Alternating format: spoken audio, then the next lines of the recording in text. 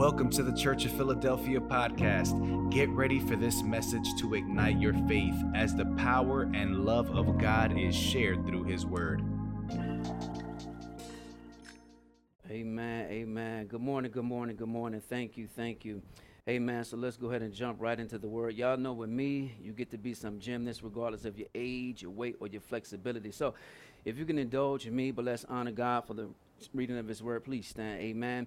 And we're going to flip over to the book of 1 Corinthians, chapter number 14, and we're going to land a perfect 10 on verse number 10. So 1 Corinthians, chapter number 14, starting at verse number 10. And here begins the reading of God's holy word. It says, "There are, it may be, so many kinds of voices in the world, and none of them is without signification." You may be seated in the presence of the living God. And where we are in Scripture, Paul is tackling this angle where he's talking about these voices. And, you know, if you're doing all of this speaking, and if you don't have charity, if you don't have love, it's going to be in vain. It's going to be worthless, right? And as we travel down, we find ourselves here at verse number 10, and he begins to talk about the signification or the significance that is found in each voice, right? And what I want you to see when you look at this particular verse, right, he says, there are, it may be, so many kinds of voices in the world, and none of them is without signification, right?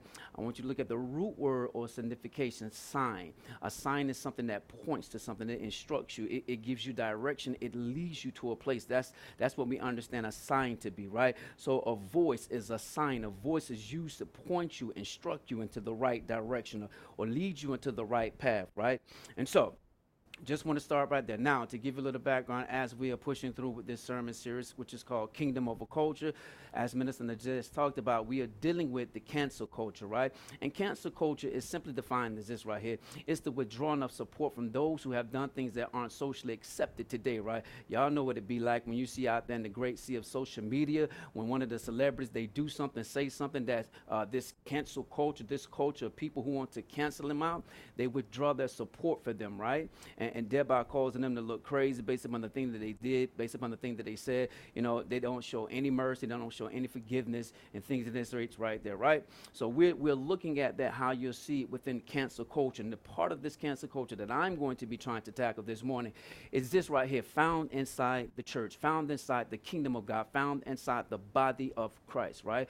Where you find a lot of men, right? Ego-driven men, right, don't necessarily want to allow women to speak, right? And so as we're in 1 Corinthians chapter number 14, let's go to where they actually begin to deal with this, right? So we're dropping down to 1 Corinthians, right, chapter number 10. We're still in chapter number 14. I'm sorry, we're in chapter 14, and we're dropping down to verse number 27, right? So 1 Corinthians 14 and 27, and the scripture reads this right here. "If any man speak in an unknown tongue, let it be by two, or at the most by three, that by the course, and let one interpret. But if there be no interpreter, let him keep silence," right? You see that? Keep silence, right? In verse number 28, keep silence in the church, and let him speak to himself and to God. "Let the prophet speak two or three, and let the other judge. If anything be revealed to another that sitteth by, let the first hold his peace." I want you to see hold his peace, right? In verse number 30. And then it says, "For ye many all prophesy one by one, that all may learn and all may be comforted.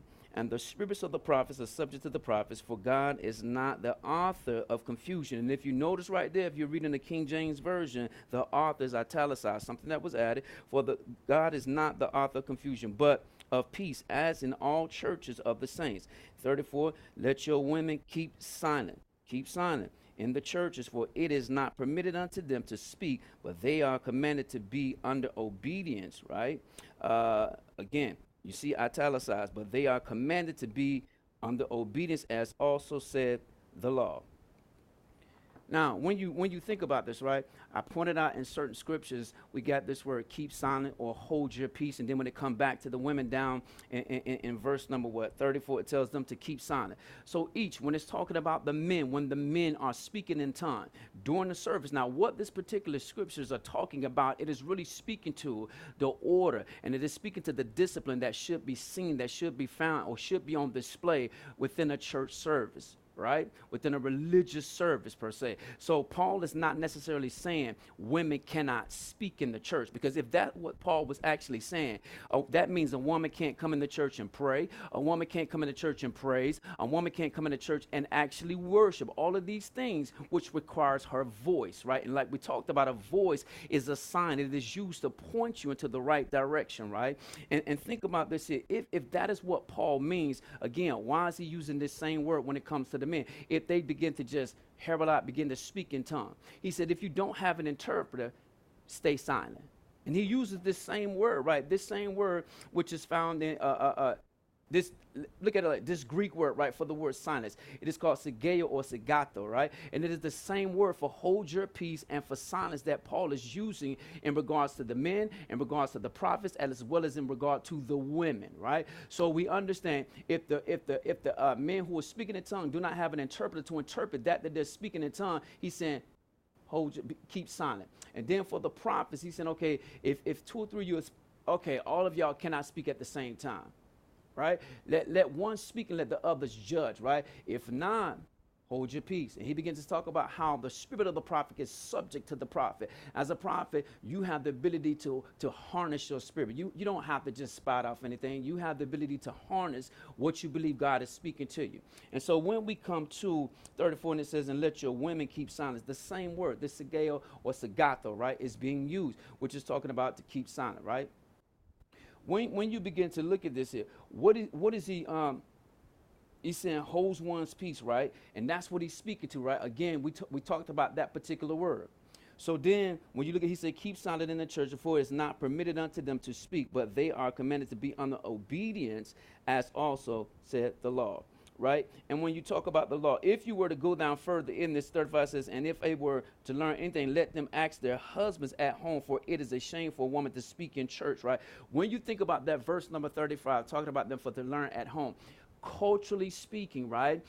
When I went to Israel in 2015, they still had up this petition that was dividing the men from the women, right? Men were on the left side at the Wailing Wall, women were on the right side. So culturally speaking, and then you see this a lot in Eastern cultures, especially in Islam, right? You see they separate the men from the women, right? They're not allowed to pray together. They're not allowed to be together in service, you understand? But in 2016, the nation of Israel began to pass a law allowing men and women for the first time to actually come together and pray together down at the Wailing Wall, right? So culturally, in a service, you will have men who will be seated down inside of a synagogue or a temple. Men will be seated on the floor, where women will actually be seated up in balconies and things of this nature right there.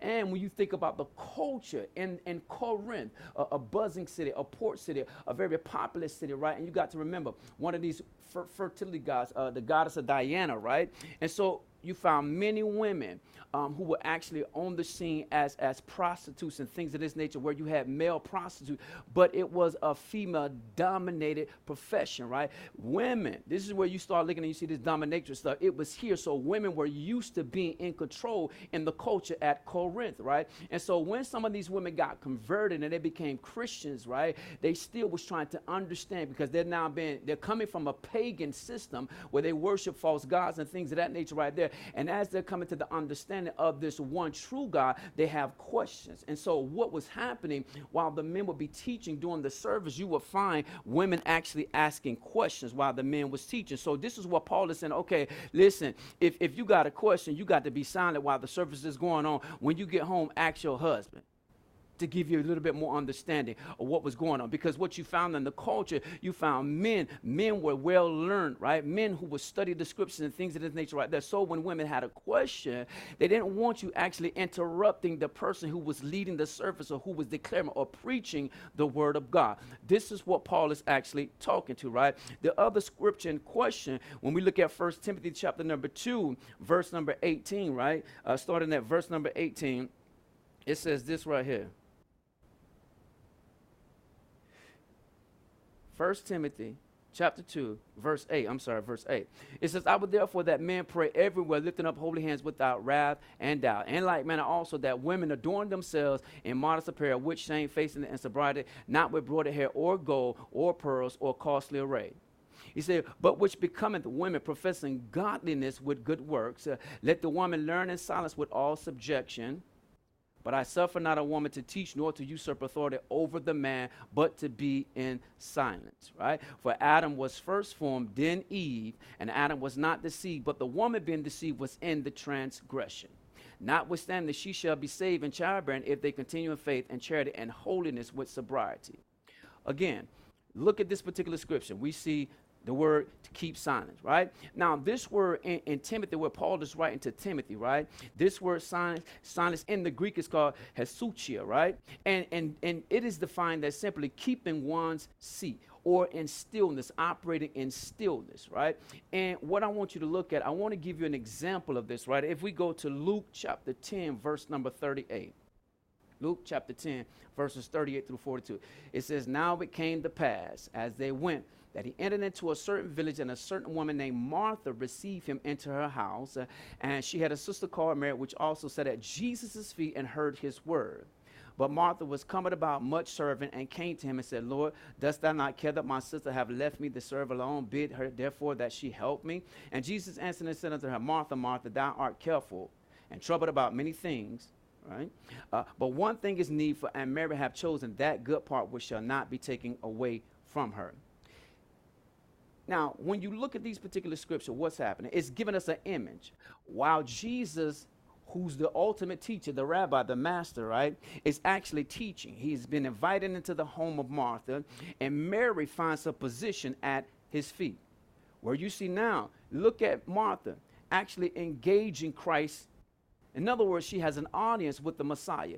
There's not a man mediating for her. She's talking to him, and he's talking back to her, right? Because, see, men with their ego, they feel like, okay, a woman can't talk to God, and God won't talk back to them. So we see this, right? But the real thing that I want you to see, do you see the behavior of Martha? While the ultimate teacher's in your presence, she's cumbered about, the scripture talks about how she's cumbered about, right? Moving about, being busy, while at the same time asking questions, trying to get an understanding. So this is really what Paul was speaking to. While the teacher is teaching in the synagogue or in the temple, you find women trying to ask questions, especially women who are coming out of a pagan religious system and trying to get an understanding about what's being spoken to them as being a part of this new religious system, right? So they would ask questions during the actual ceremony. So Paul was trying to cut down on the confusion that was coming about women speaking up and speaking out of turn. So hence, when Paul is writing this letter to Timothy, he's saying, I forbid a woman to actually teach or usurp a man.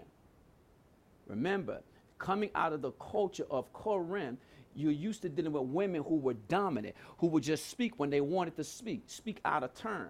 And they're learning discipline, they're learning order as they now become a part of the Christian religion, right?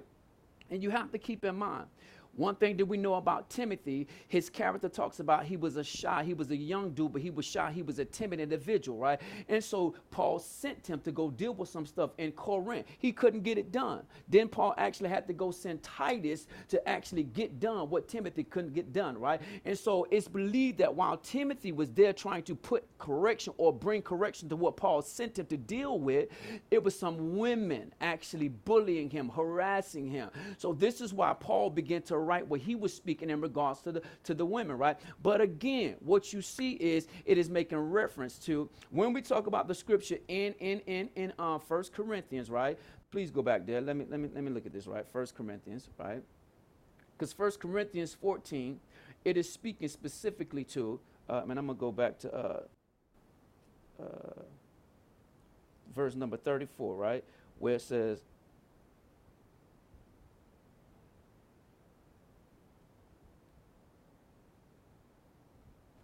verse 35, right? They don't have that one on the screen. Verse 35, in 1 Corinthians chapter 14, verse number 35, it says, and if they will learn anything, let them ask their husbands. Denoting that who Paul is talking to, he's not talking to women in general, right? Because if he was speaking to women in general, we would not even have the word husbands placed in scripture, right? So it lets us know that he's talking to married women in particular. Same thing when we go to the book of Timothy, right? Where Paul is writing this letter to Timothy, and Timothy begins to talk about these women keep silent, don't usurp your husband, don't usurp a man, all of these different things. It is also making reference to a marriage relationship. Hence, when you go to Timothy and it's going down down, it begins to speak about Adam and Eve, right? Now, Adam and Eve didn't have no congregation to preach to, right? And the thing is, we're making reference to Adam and Eve because it's reminding us of the first marriage per se, right? Because even when they point to the scriptures say, because this is the law, right? This is the law, right? Because scripture was saying, according to the law, how a woman's desire would be for her husband, and her husband will be over her. So that's what it's talking about. And my thing is this: wasn't it Paul who said, okay, we're no longer under the law, but we're under grace? Right? Paul said that. Paul wrote that, right? So this law is in regards to marriage, right? So he's not saying for women in the church to be silent. He's saying, okay, those women who are married, who are interrupting the service, this is how you need to carry yourself during the service. Right? So we wanted to point out that, right? And you see in the Greek, Paul uses two different words from the passage in Corinth versus the passage that we find in Timothy. Two different Greek words. If indeed Paul was trying to tell them to be silent, that women does not speak altogether, then why would he take the time to actually use two different Greek words with two different meanings, but yet still dealing with those who were married? Because in Corinth, if the wives got to be quiet, if the men speaking in tongues don't have an interpreter, you got to be quiet, man. If the prophets are not just, you got to be quiet, prophets. Just like the women. Right? That's not what he's saying. Now, I'm giving you the scriptures that are in question, because this is where most people go, and they go to these two particular scriptures talking about a woman cannot speak, right? A woman cannot speak, right? So I gave you an image. Now, let's just travel through the scripture, right? If we go to Genesis chapter number 29, verse number 9, right? Let's go back to the Old Testament first, right? Old Testament. And the Bible says, and while he yet spake with them, Rachel came with her father's sheep, for she kept them, right? Giving us a clear indication of the first shepherdess in scripture, right? Giving us an indication while Rachel kept her father's sheep, right? Her father's sheep. The Bible likens us. We're considered to be sheep, right? Sheep. We're compared to sheep. Her father's sheep. The Lord is the shepherd. Those of us who pastor congregations are under shepherds. So we see Rachel as an under shepherdess, right? The first one in scripture. Now think about who Rachel is. Rachel will actually help procreate or bring about the nation of Israel, a nation of priests and kings. The mother. The mother, right? Let's travel through scripture. Numbers 6, 1 through 2, right? Numbers 6, 1 through 3. And the Bible says, and the Lord spake unto Moses, saying, speak unto the children of Israel, and say unto them, when either man or woman shall separate themselves to a vow of a Nazarite, to separate themselves unto the Lord.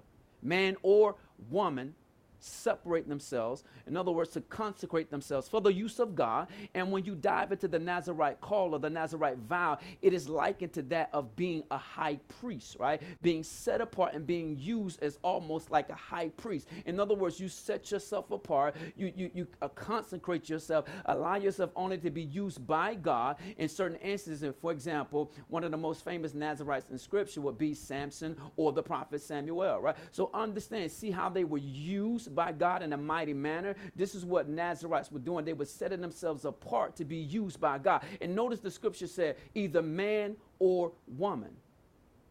And right now, at this juncture in scripture, you don't have an indwelling. You have a coming upon. The Holy Spirit will come upon the people. But notice the scripture says man or woman. Jesus, my microphone keeps acting a fool.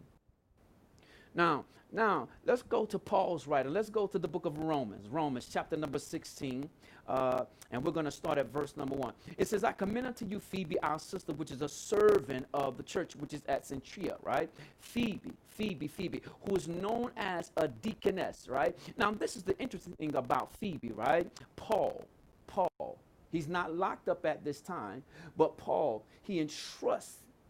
Because when you look up the servant, it is giving you the word diakonos, right? Diakonos, which is where we get our English word deacon or deaconess, right? And most people only want to go to Timothy when Paul is writing about a deacon. Deacon has to be the husband of one wife, all of these different things, right? Really, Paul is just giving you what you're supposed to have when you're going to operate. If a woman and she's married and she's operating as a deaconess, okay, then she needs to have one husband.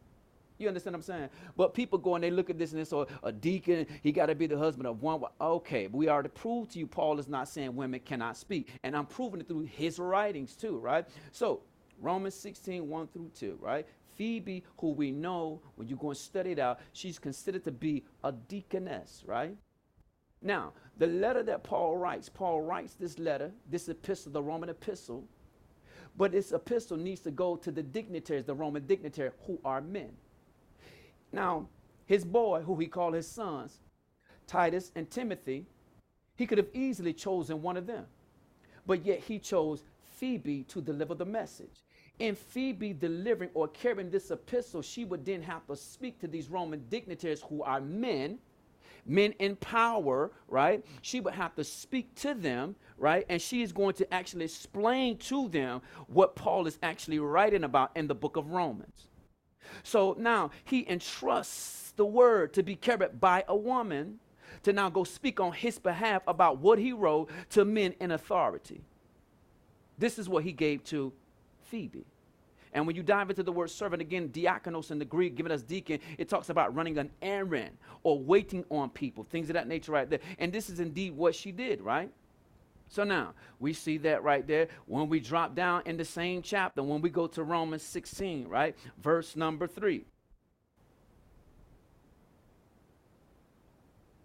We see what? The scripture says, greet Priscilla and Aquila, husband and wife team. Now, if you were to go search out their names in the scripture, there are going to be times where you're going to find the scripture say Aquila and Priscilla, and then there are going to be times like Paul is saying Priscilla and Aquila, which has significance, right? Every placing of the word has significance, right? If indeed it was about just the man, then why would Paul switch the order of the names at times in scripture? So now he's showing us the importance of Priscilla and Aquila, right? And he says this right here. He says, greet my helpers, right? And when you think about this word helpers in the Greek is defined as co-laborer. This is where you may find some people getting the term co-pastor from, right? But he says co-laborer, companion in work, coadjutor, right? Even this word coadjutor, it talks about being an assistant, but when you dive deep into the word, coadjutor is also defined as a bishop that is assisting or helping a Dacian bishop. Could it be that Aquila them were actually bishops? I don't know. Co-pastors? I don't know, right? So it tells us, right, in that right there, we're looking at Priscilla and Aquila. So as we go down, it says, who have for my life laid down their own necks, unto whom not only I give thanks, but also all the churches of the Gentile. When Paul was in a tricky situation, they put their necks on the line. Verse 5 says, likewise, greet the church that is in their house. Oh. So greet the church that is in whose house? Their house. Paul is making it inclusive in the house of Priscilla and Aquila. Greet the church that is in their house. And now when you do a little bit more study, they were well-to-do. Aquila was also a tent maker where he met Paul out here in the field working. Right? But they had enough. And the study says, okay, they actually had a church also in Ephesus too. Well-to-do had 2 churches. Hence the term bishop, if you want to throw that around. Now, I'm not saying they're bishop, but I'm just saying you can see how it's possible. They had 2 churches within 2 houses that they actually own, that they're overseeing. Likewise, greet the church that is in their house. Salute my well-beloved Epaphras, who is the first fruits of Achaia unto Christ. Right? Let's travel down in the same chapter. Or you know what, better yet, sticking with their story, go to Acts chapter 18, verse 24 through 28, right? Acts chapter 18. It says, and a certain Jew named Apollos, born at Alexandria, an eloquent man and mighty in the scriptures. He's mighty in the scriptures, right? Came to Ephesus. This man was instructed in the way of the Lord, and being fervent in spirit, he spake and taught diligently the things of the Lord, knowing only the baptism of John. So the scripture he only knows about is, okay, he's well versed in the story of John the Baptist. Right? All right. It said he began to speak boldly in the synagogue, whom when Aquila and Priscilla, you see the order changing, but it's still both of them. Whom when Aquila and Priscilla had heard, they took him unto them and expounded. Oh. So who began to teach Apollos? Was it just Aquila? No, the scripture let us know Aquila and Priscilla took him unto themselves and expounded on him. What did they teach? The way of God more perfect. The word of God, this Christian faith, this Christian walk we talk about, faith, being in the faith. Not you just having faith, but being in the faith, meaning being in the way. Okay, let's give you a little bit more understanding. We like your boldness, and we like what you're already talking about, but let's add to it. Let's teach you a little bit more. Let's give you a little bit more foundation. Let's give you a little bit more understanding and principle so you can expand what it is that you know. Both of them spoke to him. Both of them taught him. All right, because see, for the people who talk about women can't teach, right? Now, we jump back over to Romans 16, right? Landing on verse number 6. Romans 16 and 6, right? Romans 16 and 6, it says, Greet Mary, right? It says, Greet Mary, who bestowed much labor on us, right? Mary, what it's talking about, who did a lot of work for the church. Mary, who did a lot of work in the church. And this is not Mary the mother. This is not Mary Magdalene. This is a different Mary. But she did a lot of work for the church in the church. Right? Then when you drop down to verse 7, it says, Salute Andronicus, and Junia, my kinsman. This is Paul. What does Paul write? Salute Andronicus and Junia, my kinsman, and my fellow prisoners who are of note among the apostles who also were in Christ before me. Right? So now you got the first female apostle, right? Junia, the female apostle. Right? And Paul is saying, salute Andronicus and Junia. Now watch this. She's not only the first female apostle, right? But Paul says, this is my cousin. The Andronicus and Junia, apostles, which are my cousins, and they were locked up with me. Now, what was she locked up for? Because during this particular culture, they were locked up because they were preaching this gospel of Christ. It was a strange message that they were bringing to the people. And so this is why, this message, it was as if they was threatening the culture. Talking about this new kingdom that was coming, talking about this Messiah. You had Jews who thought they were preaching another version, a different gospel. So understand why they're being locked up. First female apostle, she's Paul's cousin, but she was also locked up with Paul. Then when you venture down in the scripture, it says, who are of note among the apostles. Right? When you talk about note is simply defined as they have been marked or they're viewed as being remarkable apostles. A woman who's declared, Paul is right, that she's a remarkable apostle. Now, there may be a little bit of bias there because that's his cousin. I don't know, but still he had the pen. She's a remarkable apostle. Then when you drop further down in that same verse, right, it says what? Verse 7, it says, right, who know among the apostles who also were in Christ before me. Remember, before Saul got converted into Paul, he was persecuting the church, all these different things. His cousin was already an apostle. So he's letting you know she was an apostle long before me. She's been doing this thing longer than me. Could it be that while they were locked up, maybe he was asking for some pointers, give me a little bit of understanding about this thing, help me out. How do you deal with being locked up? I don't know. I'm just giving you some insight. I'm just saying, right? Things to think about. In the same chapter, drop down to verse number 12, right? Because I'm showing you women that Paul is speaking to. Saluting, right? So in Romans 16:12, it says salute Tryphena, right?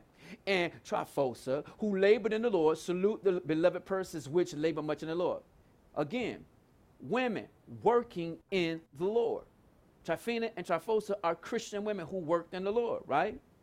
Now, check this out. When we go over to the book of Philippians, chapter number 4, and we start at verse number 2, it says, I beseech Eodias and beseech Syntyche that they be of the same mind in the Lord. And verse 3 says what? And I entreat thee also, true yokefellow, help those women. Yokefellow, another word that is describing the servant or co-laborer per se. But he said, okay, I entreat thee. He's a true yokefellow. Help those women which labor with me in the gospel. They labor with me in the gospel. He says, with Clement also and with other my fellow laborers whose names are in the book of life. Help them with whatever business they got. Whatever assistance that they need, help them. Right?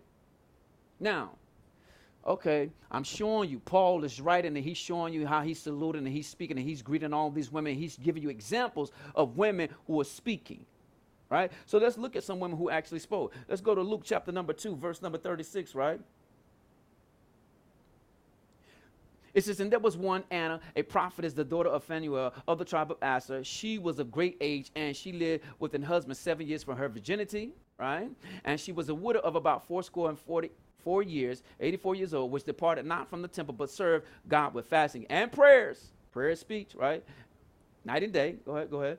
And she coming in the instant gave thanks likewise unto the Lord and spake of him to all them that looked. Stay right here, right? What's happening, we understand Christ is actually being dedicated by Simeon, right? He's been anointed and he's been dedicated. Remember, we gave you the foundation principle of a baby dedication. This is what's happening with Christ, the newborn baby. It's taking place in the temple. Simeon is giving the dedication, and he's speaking to and over the life about Jesus Christ to the parents, Mary and Joseph. Anna comes in at that instant and gives thanks, right? There she go inside the temple. If a woman could not speak, what is she doing? She's supposed to be kicked out of the temple. She comes in giving praise. Not only does she comes in giving praise using the voice, she said, and spake of him. Because usually they'll say, well, I believe in women prophets. Prophet can prophesy because they're just speaking of something that is forthcoming. Futuristic events, right? No, spake of him. He's currently there. Christ is currently there. She's speaking about him. And who did she speak to?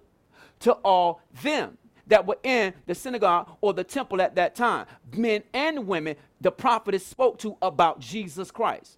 All them that look for redemption in Jerusalem. She's basically, your redemption is right here. This is your redemption right here. Not your redemption, draw nigh. Your redemption is right here. She spoke to men and women in the temple, in the synagogue. Let's stay in Luke, but let's go over to Luke 24, verse 9 through 10, right? It says, and returned from the sepulchre and told all these things unto the 11 and all the rest. Mind you, when he was being crucified, right, all the disciples who would become apostles, they ran with their tail between their legs, right, except for John and the women. Right? And when he was buried, it said it was Mary. Look at these women right here. It was Mary Magdalene. It was Joanna and Mary, the mother of James, right? And other women that were with them, which told these things unto the apostles. Right? That he is risen. The Bible says what? If you go back to verse number 9, right?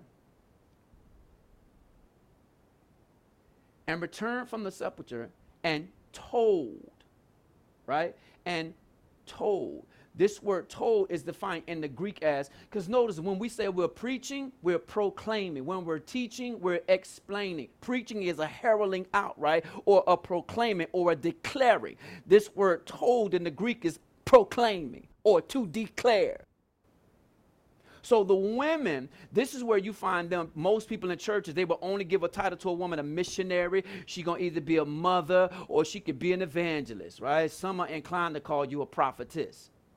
But this is where we see the first evangelists right here. They're acting as evangelists, right? To go and proclaim good news. Iagilion, right? Evangelists to go and proclaim good news. So they're running with good news and proclaiming it to the actual disciples. The ones who sat with him for 3.5 years. But the women got the message first. The first message of the gospel, it came from the mouth of women. And notice, right? Think about women who had an audience with Jesus. The woman caught in adultery. The woman with the issue of blood. The woman at the well. They didn't have no mediator between them and Christ. They spoke to Christ and Christ spoke back to them.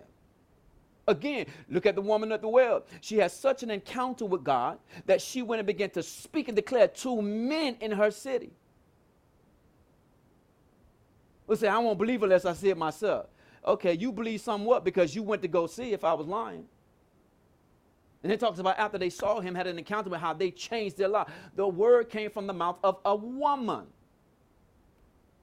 Right? And my last scripture, right? Let's look at Ephesians chapter number 5. Ephesians chapter number 5. Right? Ephesians chapter number 5, verse 25. It says, husbands, love your wives, even as Christ also loved the church, right?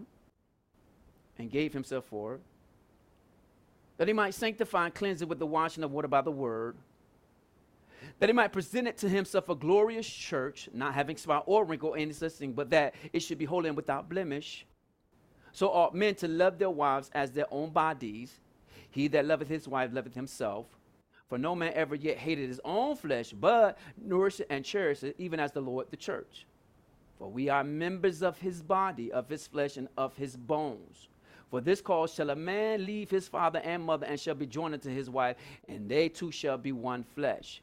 This is a great mystery, but I speak concerning Christ and the church. Nevertheless, let every one of you in particular so love his wife, even as himself, and the wife see that she reverence her husband, right?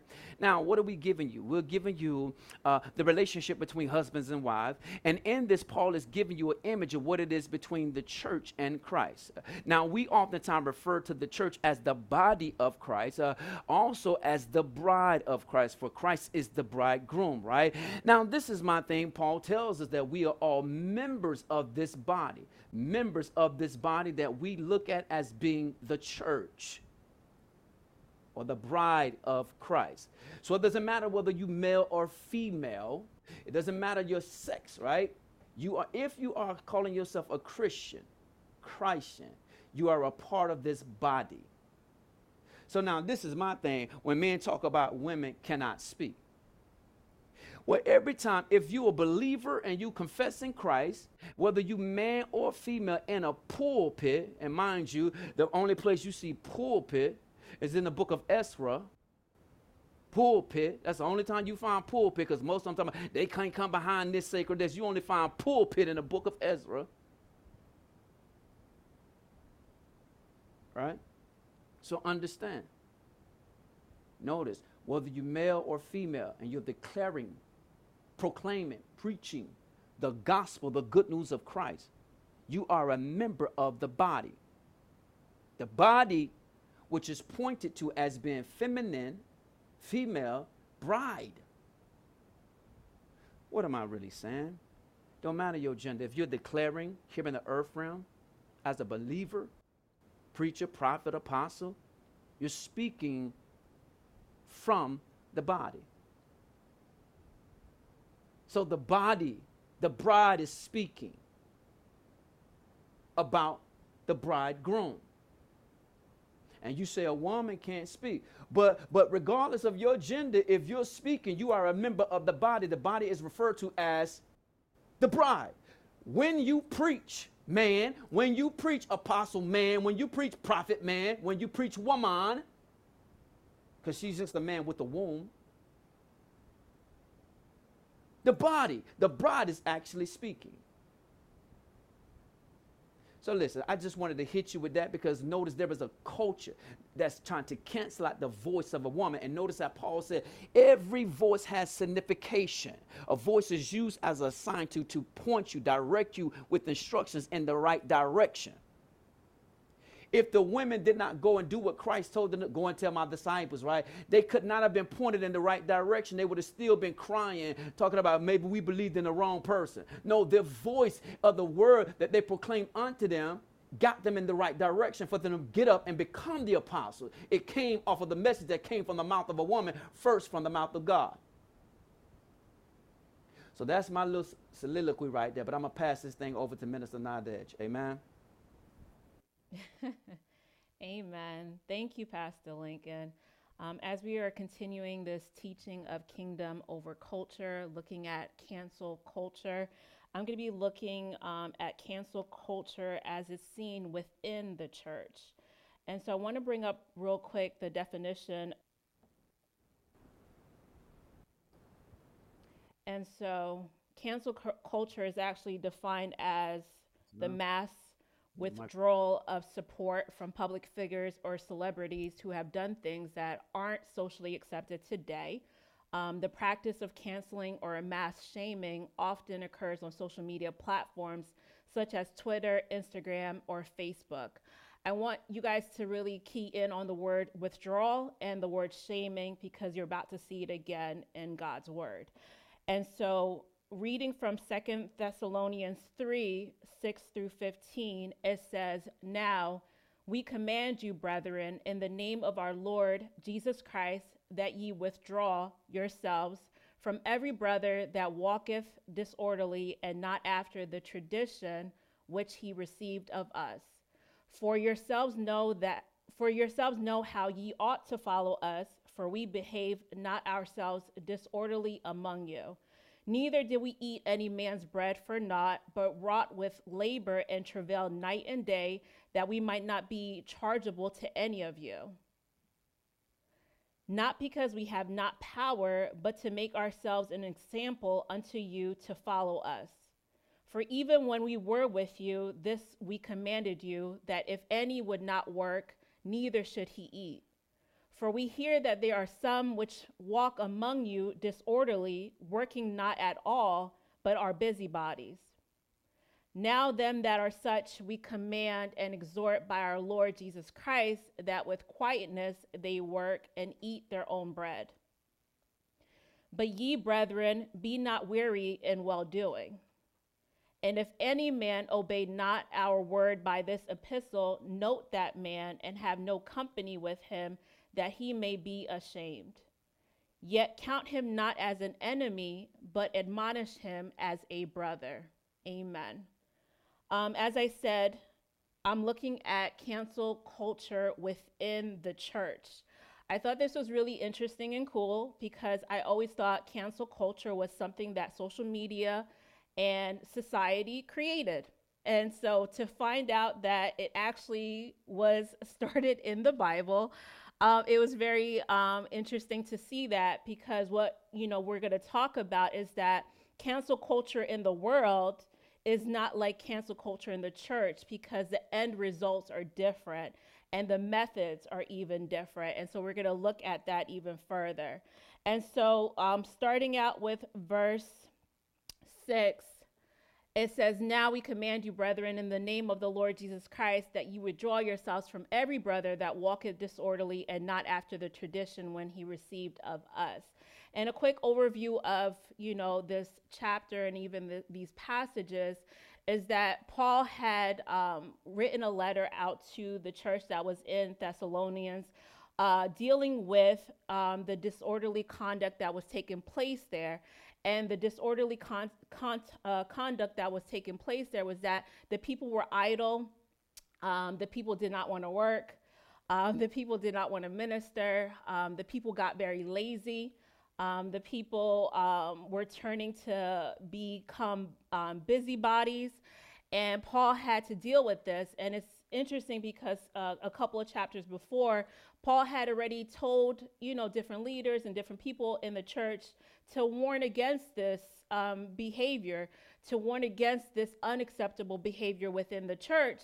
And they did. They tried to admonish, different brothers and sisters in the church, but this behavior actually continued.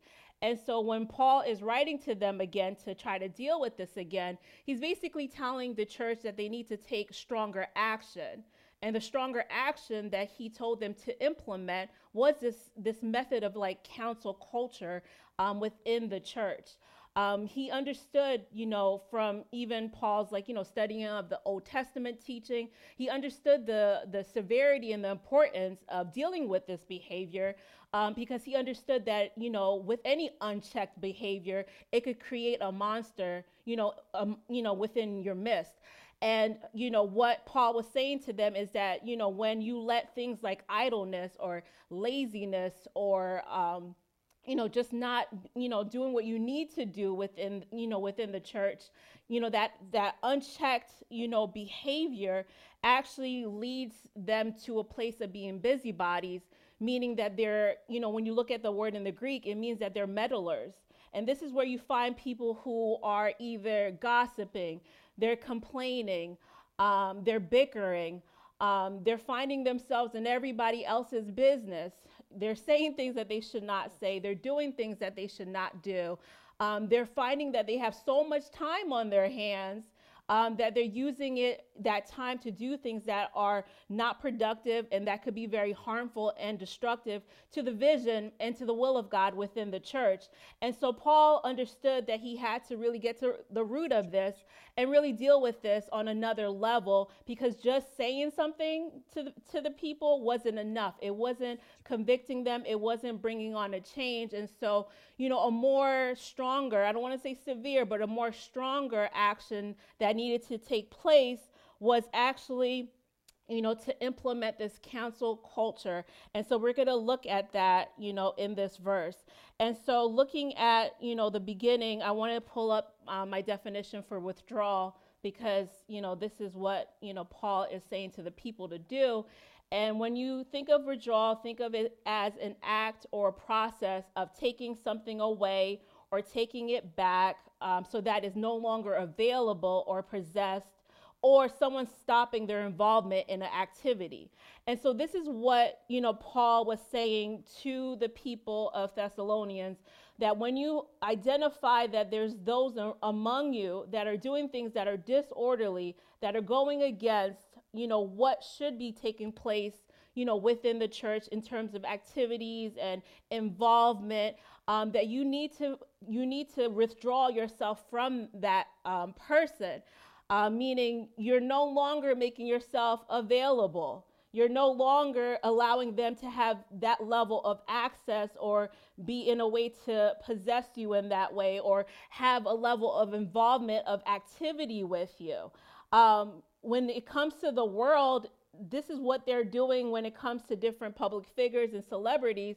They're literally withdrawing their support by either unfollowing them, unfriending them, not purchasing, different, items maybe that are part of their business, or you might find that, they may not be listening to their music or going to watch their movies, or, not, supporting them in any other way. Maybe it's not, giving them, donations financially, whatever it is, that person is taking those things away to show that person that I'm making, a decision to step back, from you. I'm making a decision to stop my involvement with you. And this is what Paul is saying that the people of the church actually needed to implement and practice when it came to this cancellation, this cancel culture, is to withdraw yourself in this way. Because what I found, and when I was looking at this, is that the core of this was that part of withdrawing, it was showing two things. It was dealing with reinforcement, and it was also dealing with cancellation. And so I want to look at this definition for reinforce. And when you're reinforcing something, it means that you're strengthening it or support an existing feeling, idea, belief, behavior, or habit, and you're making it's to make something stronger. And so what Paul was literally saying to the Thessalonians is that if you didn't withdraw yourself from those individuals that that are doing disorderly things within the church, what you're really doing as you continue to socialize with them, stay connected with them on a social level, is that you're strengthening, you're even giving your full support of whatever they're feeling, whatever the ideas in their mind is, whatever their beliefs are, whatever that behavior is, or whatever that habit is that they're having a hard time letting go of, they're having a hard time changing, they're having a hard time repenting of. Basically, what you're doing is you're making it stronger. You're causing that person to think, I could continue in this place. I could continue to do this, because guess what? You're still here by my side. Guess what? You're still hanging out with me. Guess what? You're still chilling with me. Guess what? You're not saying anything to me, but you're giving me that quality time. You're giving me that attention. You're giving me that connection. And to me, if you're doing all that, you must be okay with what I'm doing. And what God was showing me was that part of withdrawal is that it literally challenges this place of reinforcement, and it shifts into a place of cancellation. And so I want to look at the definition for cancellation.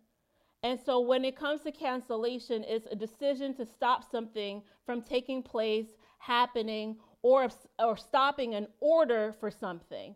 And so what God was showing me is that cancel culture within the church is honestly very effective.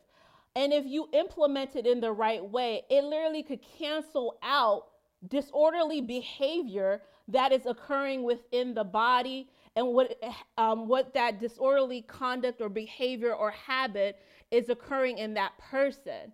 And so it has the power, the influence to be very, very effective to do that. And we see this in modern day. We see this on social media. Do you know what I mean? Celebrities and public figures have like cried a river and went on apology tours just because people canceled them, canceled their support of them, canceled their following of them, canceled giving them money, canceled their attention towards them.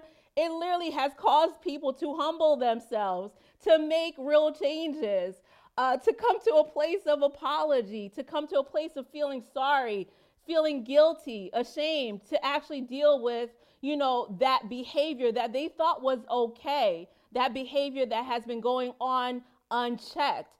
And this is what this verse is saying, is that it's saying when you're withdrawing yourself from a brother, it's not that you're just doing it just to do it. It said that you're withdrawing yourself from a brother that walketh disorderly, meaning that this person has been deliberately following this course of action, deliberately doing these behaviors and these habits that they know is bringing disorder into the body, disorder into the church, bringing that area of even confusion in the church. This person is literally persistently practicing these behaviors and these habits. It's not like it's an occasional lapse of judgment. It's not like it's an occasional place of a mistake. It's not like it's an occasional place of error. Like, this is deliberate.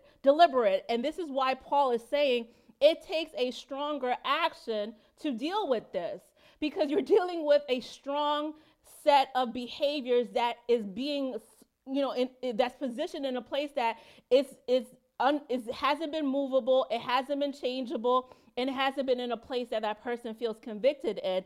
And so you have to combat that stronghold, or combat that's going on in that person. To try to cancel it out with them, you have to do that by actually withdrawing from them. And so I thought that was, interesting, because what Paul was saying is that part of the person, you and I, when we're walking disorderly within the church, we have to understand it's because we're not walking after the tradition which was given to us and which we said we receive. We said, we would follow. We said we would obey. We said we would do. And so when we look at the word tradition, by definition, tradition means that it's an inherited, established, or customary pattern of thought, action, or behavior, such as a religious practice or a social custom. And so this is what, Paul is trying to deal with, is that when we come into the body of Christ and we come into the church, there are inherited, established, customary patterns of thoughts, actions, and behaviors that we're supposed to be practicing. Like Pastor Lincoln and Pastor Katrina are going to cover, these are the social customs of our ministries. We understand that we have to have a mindset that's set on Christ and on the word of truth, and having it thoroughly cleansed on a daily basis. We know that our actions need to be pure. It needs to be in alignment with God's word, with his purpose, and with his will. We know that our behaviors, what people see us doing, how we're acting, we know our behaviors have to be in alignment with what God has said. And so each of us have come into our respective ministries with this decision we made, with this choice that we made, that we're going to inherit this, set of traditions. We're going to inherit these set of customs to live by socially and to live by within our homes. And what Paul is dealing with is that when we get to a place of idleness, laziness, busybodiness, we literally are forfeiting these traditions that God gave us. We're not following them. We're not implementing them. We're literally in a place of rebellion where we're trying to create our own patterns of thoughts that we think should be followed, our own patterns of actions, our own patterns of behaviors that go against these things.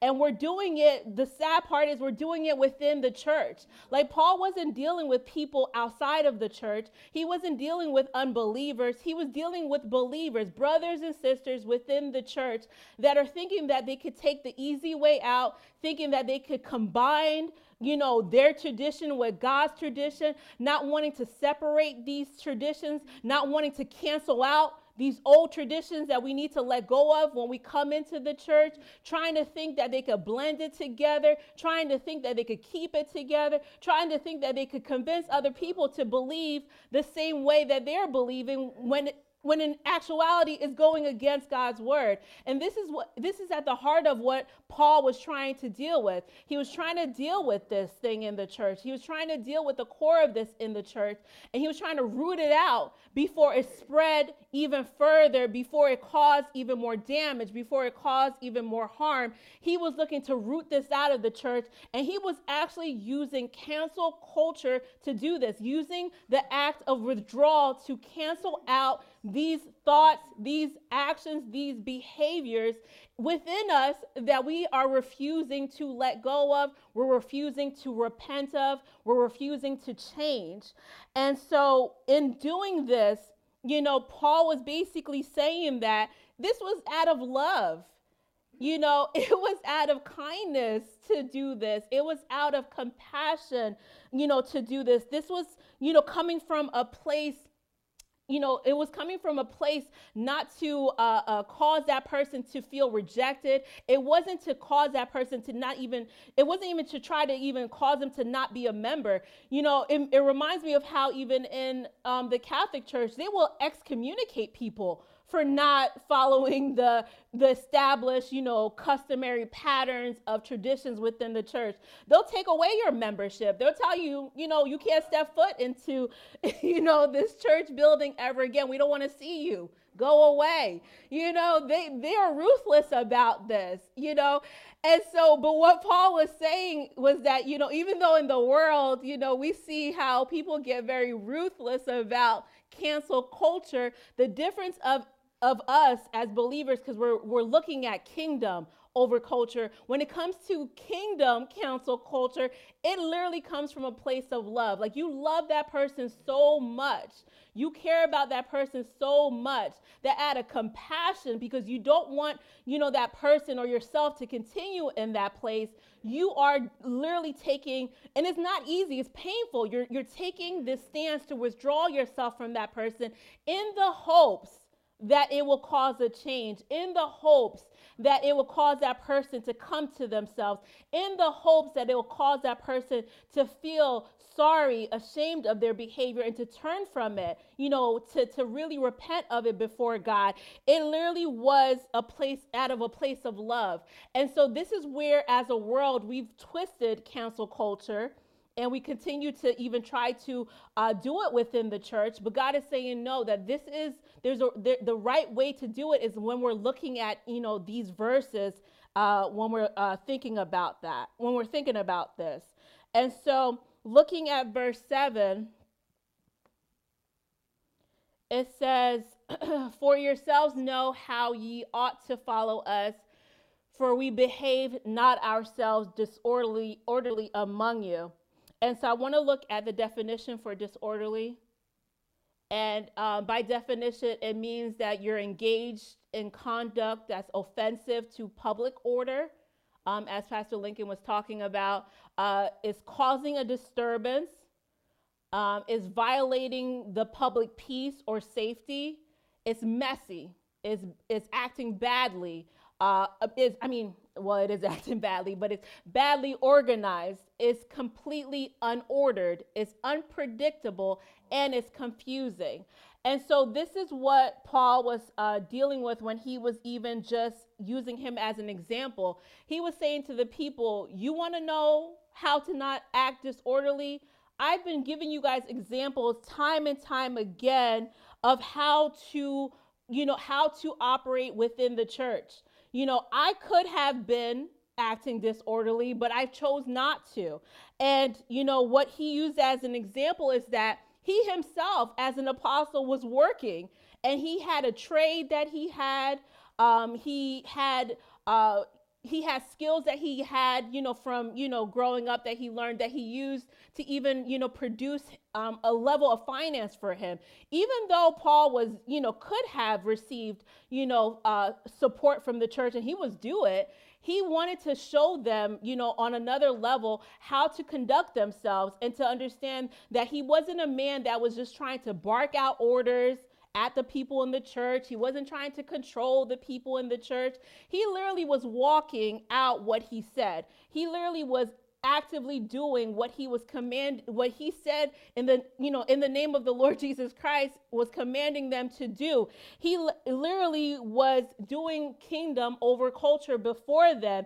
And what I thought, when I looked at this, I thought about it, and I was just like, well, God, I think one of the reasons why we have a hard time with wanting to withdraw ourselves from one another when, we're doing things that are disorderly, is that, it's because, we have a hard time cutting that, because we're not really good examples of it ourselves. And so I know I can't have the testimony of Paul and be like, well, you ought to follow me, see that I have not been behaving, myself disorderly among you, when I know I have. And so for me, it's hard for me to think like, okay, God, I need to withdraw myself from another person when I'm the one that needs to be withdrawn from. And so it was just like humbling to me, because it was just like, God, you could only make a statement like this if you are literally being an example of what, you should be doing, what you should be saying. And when you're not doing as you say, when you're not, being that example within the body of Christ, instead you're finding yourself doing a lot of foulness, a lot of messiness, a lot of disorderly things, a lot of foolishness, a lot of things in error. Like, instead of, actually changing it, you're just like, well, maybe I will continue to join in and socialize with you, because it's not like I'm doing what I need to do. We may not be doing the same disorderly thing, but I recognize you're disorderly to my disorderly, whatever that is. And so what, the conviction here is that when you're trying to cancel out this level of behavior, this disorderly behavior in the church, you have to really be honest with yourself. You have to really seek yourself out and be like, okay, God, where is my disorderly behavior where I'm unpredictable in this church that I'm in? I'm bringing confusion in this church. My life is not organized the way it needs to be in this church. It's completely unordered right now. It's messy. That it's literally violating, the public peace and safety of this ministry. It's causing a disturbance in this ministry. It's literally offensive to the order of this ministry. Search me, God, to help me to deal with that. Because if I really want to be an example to others, and I want to be an example in withdrawing, I really have to check that within myself first. I really need to deal with that within me first, and to not look for the easy way possible to get by in the church, because we don't do that in other areas of our lives. We give more to so many other areas of our lives than we are giving to our church, than we are giving to our relationship with God, than we are giving to the calling that is upon our lives. We're letting that fall to the wayside as we try to prop up everything else, and try to make everything else be ordered and put together on the surface, but deep down within us, we're not ordered, and we're deep down within us, we're dealing with so much stuff. But Paul was saying to the people that there is a way to behave, and each of us, we do have so many people in our ministries that are seasoned, that we could look to, that we could partner up with to actually deal with this. We don't have to remain in a place that's disorderly. There's been so many examples that we've seen from our apostle, Clavin Leonard, to, how we see the different pastors and the different ministers and elders and different prophets of our house and different leaders in our house, or even different members in our house. It doesn't even take a title for it to be effective. Some people really understand order. Some people really understand keeping peace and safety wherever they are at. Some people really understand, not bringing confusion, where they're at, and it's no different for them when they're in the church. And so this is what, Paul is looking for us to do, is that we know how we ought to act. And that's the thing. It's not like we don't know what that tradition is. It's not like we don't know what we need to be doing. We actually do. We know what we ought to do. We know how we ought to speak. We know how we ought to behave. But it takes that level of maturity, even to be able to look and say, okay, I'm not doing what I ought to do. I'm not following the examples that have been placed before me. Physical, daily examples over years and years and years that have been placed before me, to show me how to not behave disorderly, and I'm not doing it. But this is what Paul is saying, that there's no excuse. You can't say you don't know. You can't say, why are these people withdrawing from me? You can't say, why are these people trying to cancel out this behavior in me? You know. I know why this is happening. We know. And so it's not like we could complain. It's not like we could gaslight. It's not like, we could try to manipulate out of this. We know how we ought to behave. And this is what Paul was dealing with. And looking at verse 14, it says, and if any man obey not our word by this epistle, note that man, and have no company with him, that he may be ashamed. And so here Paul elaborates even more about what that withdrawal looks like. And so we're going to look at the definition for company.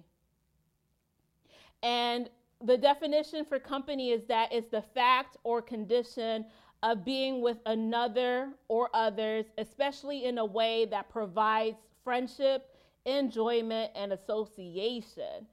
And so this is what Paul is saying to the people, is that once you find that individual, you and I, that are not obeying the word, we've gotten the warnings, we've gotten the admonishments, we've gotten the counseling, we've gotten the hand holding, we've gotten the grace and the mercy, which is all great, guys. I'm not taking away from that, because I thank God for all of those.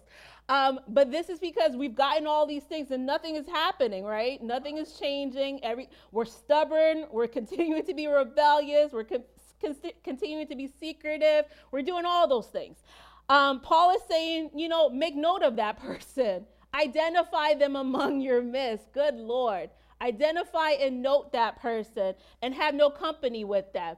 And basically what Paul is saying, you have to cease providing a level of friendship. Like, Lord, that is hard. Especially with all the things we deal with, to not have a level of friendship with a person, you don't have that access to pour out to them. You don't have that access to talk to them. You don't have, that access to spend time with them. You're not doing those things that you enjoy together. They're not even associating with you on that level anymore. This is what Paul is saying when he's saying to have no company with them. You're taking away these things because, again, out of love, you're looking to cancel out that disorderly behavior in that person. And the more you provide friendship, you provide enjoyment, you're providing association, is not going to provoke that person to want to change, because they're not going to feel like they're missing out on anything. They're not going to feel like they lost anything. They're not going to feel, any kind of level of conviction about anything. And what, Paul was trying to deal with is that unrepentance. And to deal with that unrepentance, it takes that level of disconnection, because the more and more you remain connected to that unrepentance, you might find yourself, wanting to do the same thing. Like a verse above it, it was telling the people, to not get weary in well doing, because it didn't want the people that actually, were doing what they need to do in the ministry to not look at what was being disorderly around them and think like, well, God, why should I continue to do what's good? It doesn't seem that there's any like consequences. It doesn't seem like there's any change coming, from, those around me that are being disorderly. And what Paul was trying to do, even in the disconnection of company keeping, is that it was trying to even preserve those in the body that actually were, doing as they ought to do, because the more the connection remained, the more it was the possibility that that person would want to veer into idleness, laziness, disorderly conduct themselves, because in their mind, they're like, well, it's not like it's any different. We both are here. Why should I be doing all this work? Why should I be doing all this effort? Why should I be carrying all this load? I might as well join, the disorderly crowd. They seem to be having it going together right now. They seem to have it easy. And so this is what, Paul was trying to deal with twofold in that cancel culture of that, that disorderly behavior in the church, is that he didn't want it to further spread, but he also understood if you keep company with anything, you start to act the same way as that company, because you already know that disorderly conduct is not going anywhere. It's there. It's been unrepented.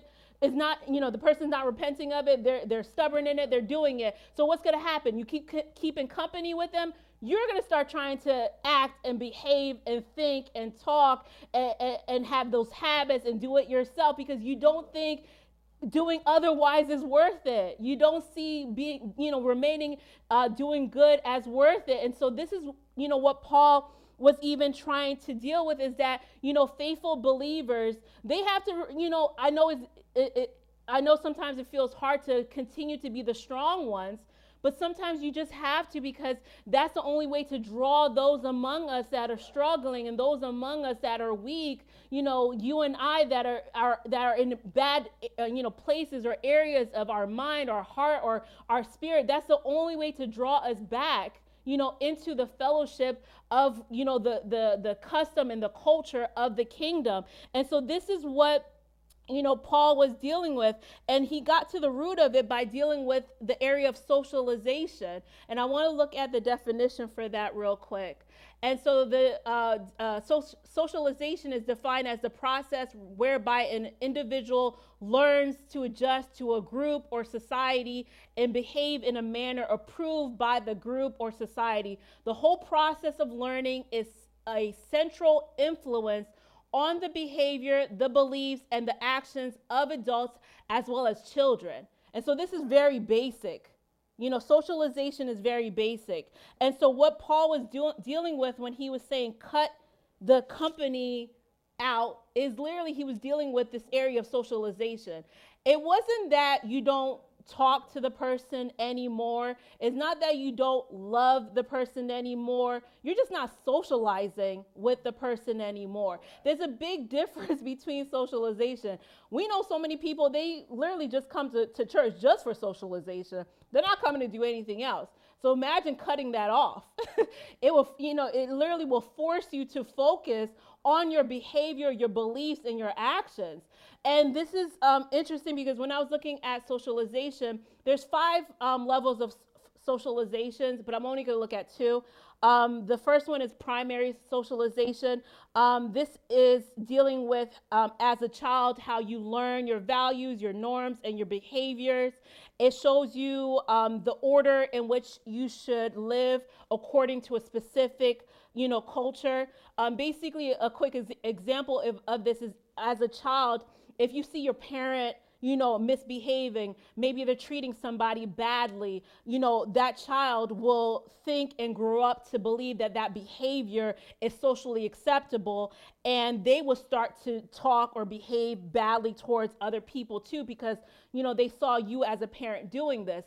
And so this is what Paul is dealing with, is this primary level of socialization when he's saying to cut out your company with those among you in the church that are acting disorderly. Because if you continue to keep that socialization, you're telling that person it's socially acceptable to act like this within the church. Like, it's socially acceptable to act like this before God, and it's not.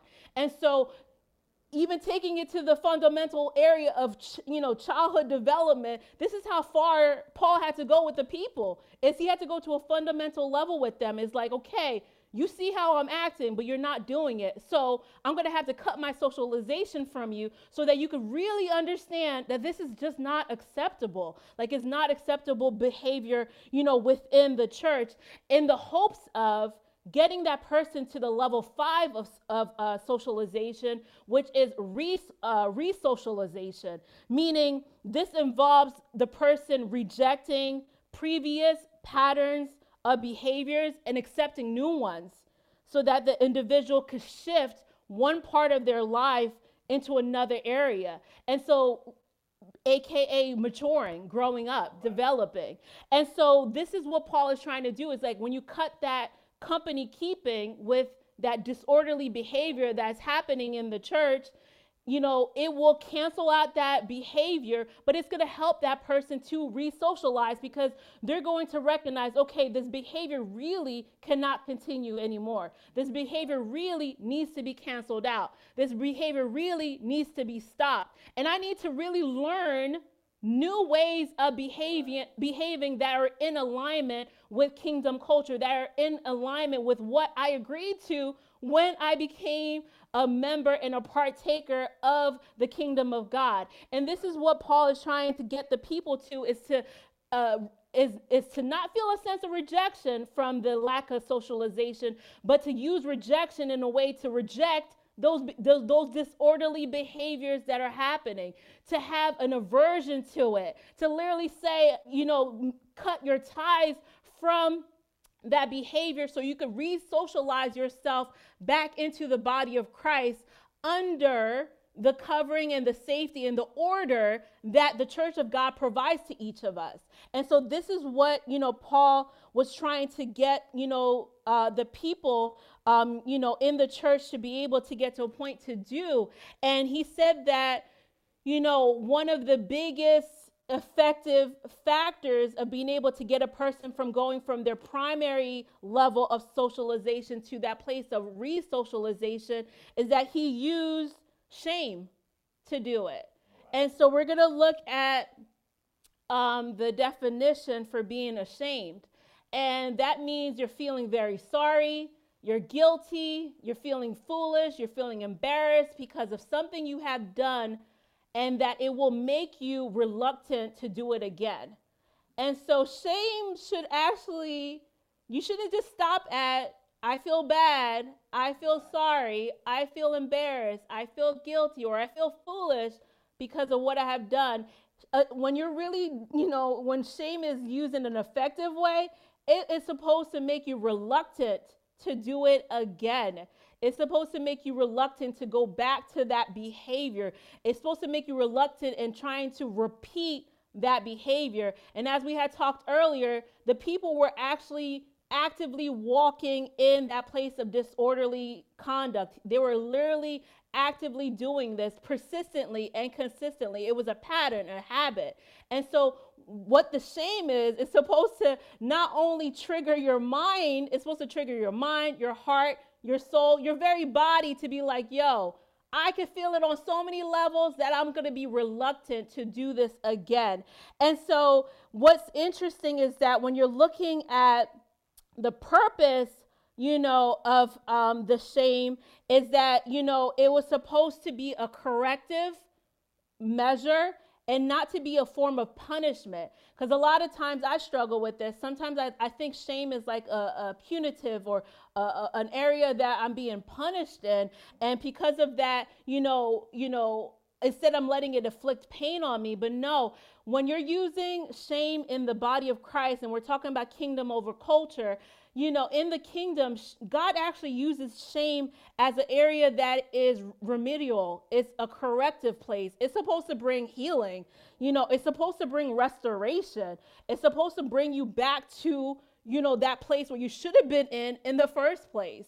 And so he uses that. He uses our emotions. He knows how we're very emotional and we feel so much. And so he uses that in an effective way, not to punish us, not to inflict pain on us, but to do that. And what Paul is saying to the people is the same thing.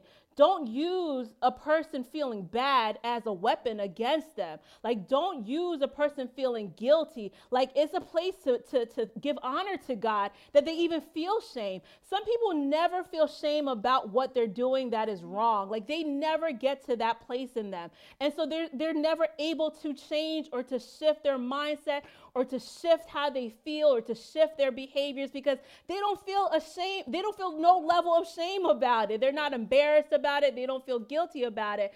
And so if you get a person to feel like that, Paul is saying is like, you don't dig in deeper. You don't try to punish them. You don't try to inflict pain on them, but use that shame in a place of love to bring them to a place of healing and restoration and to bring them into a place of correction.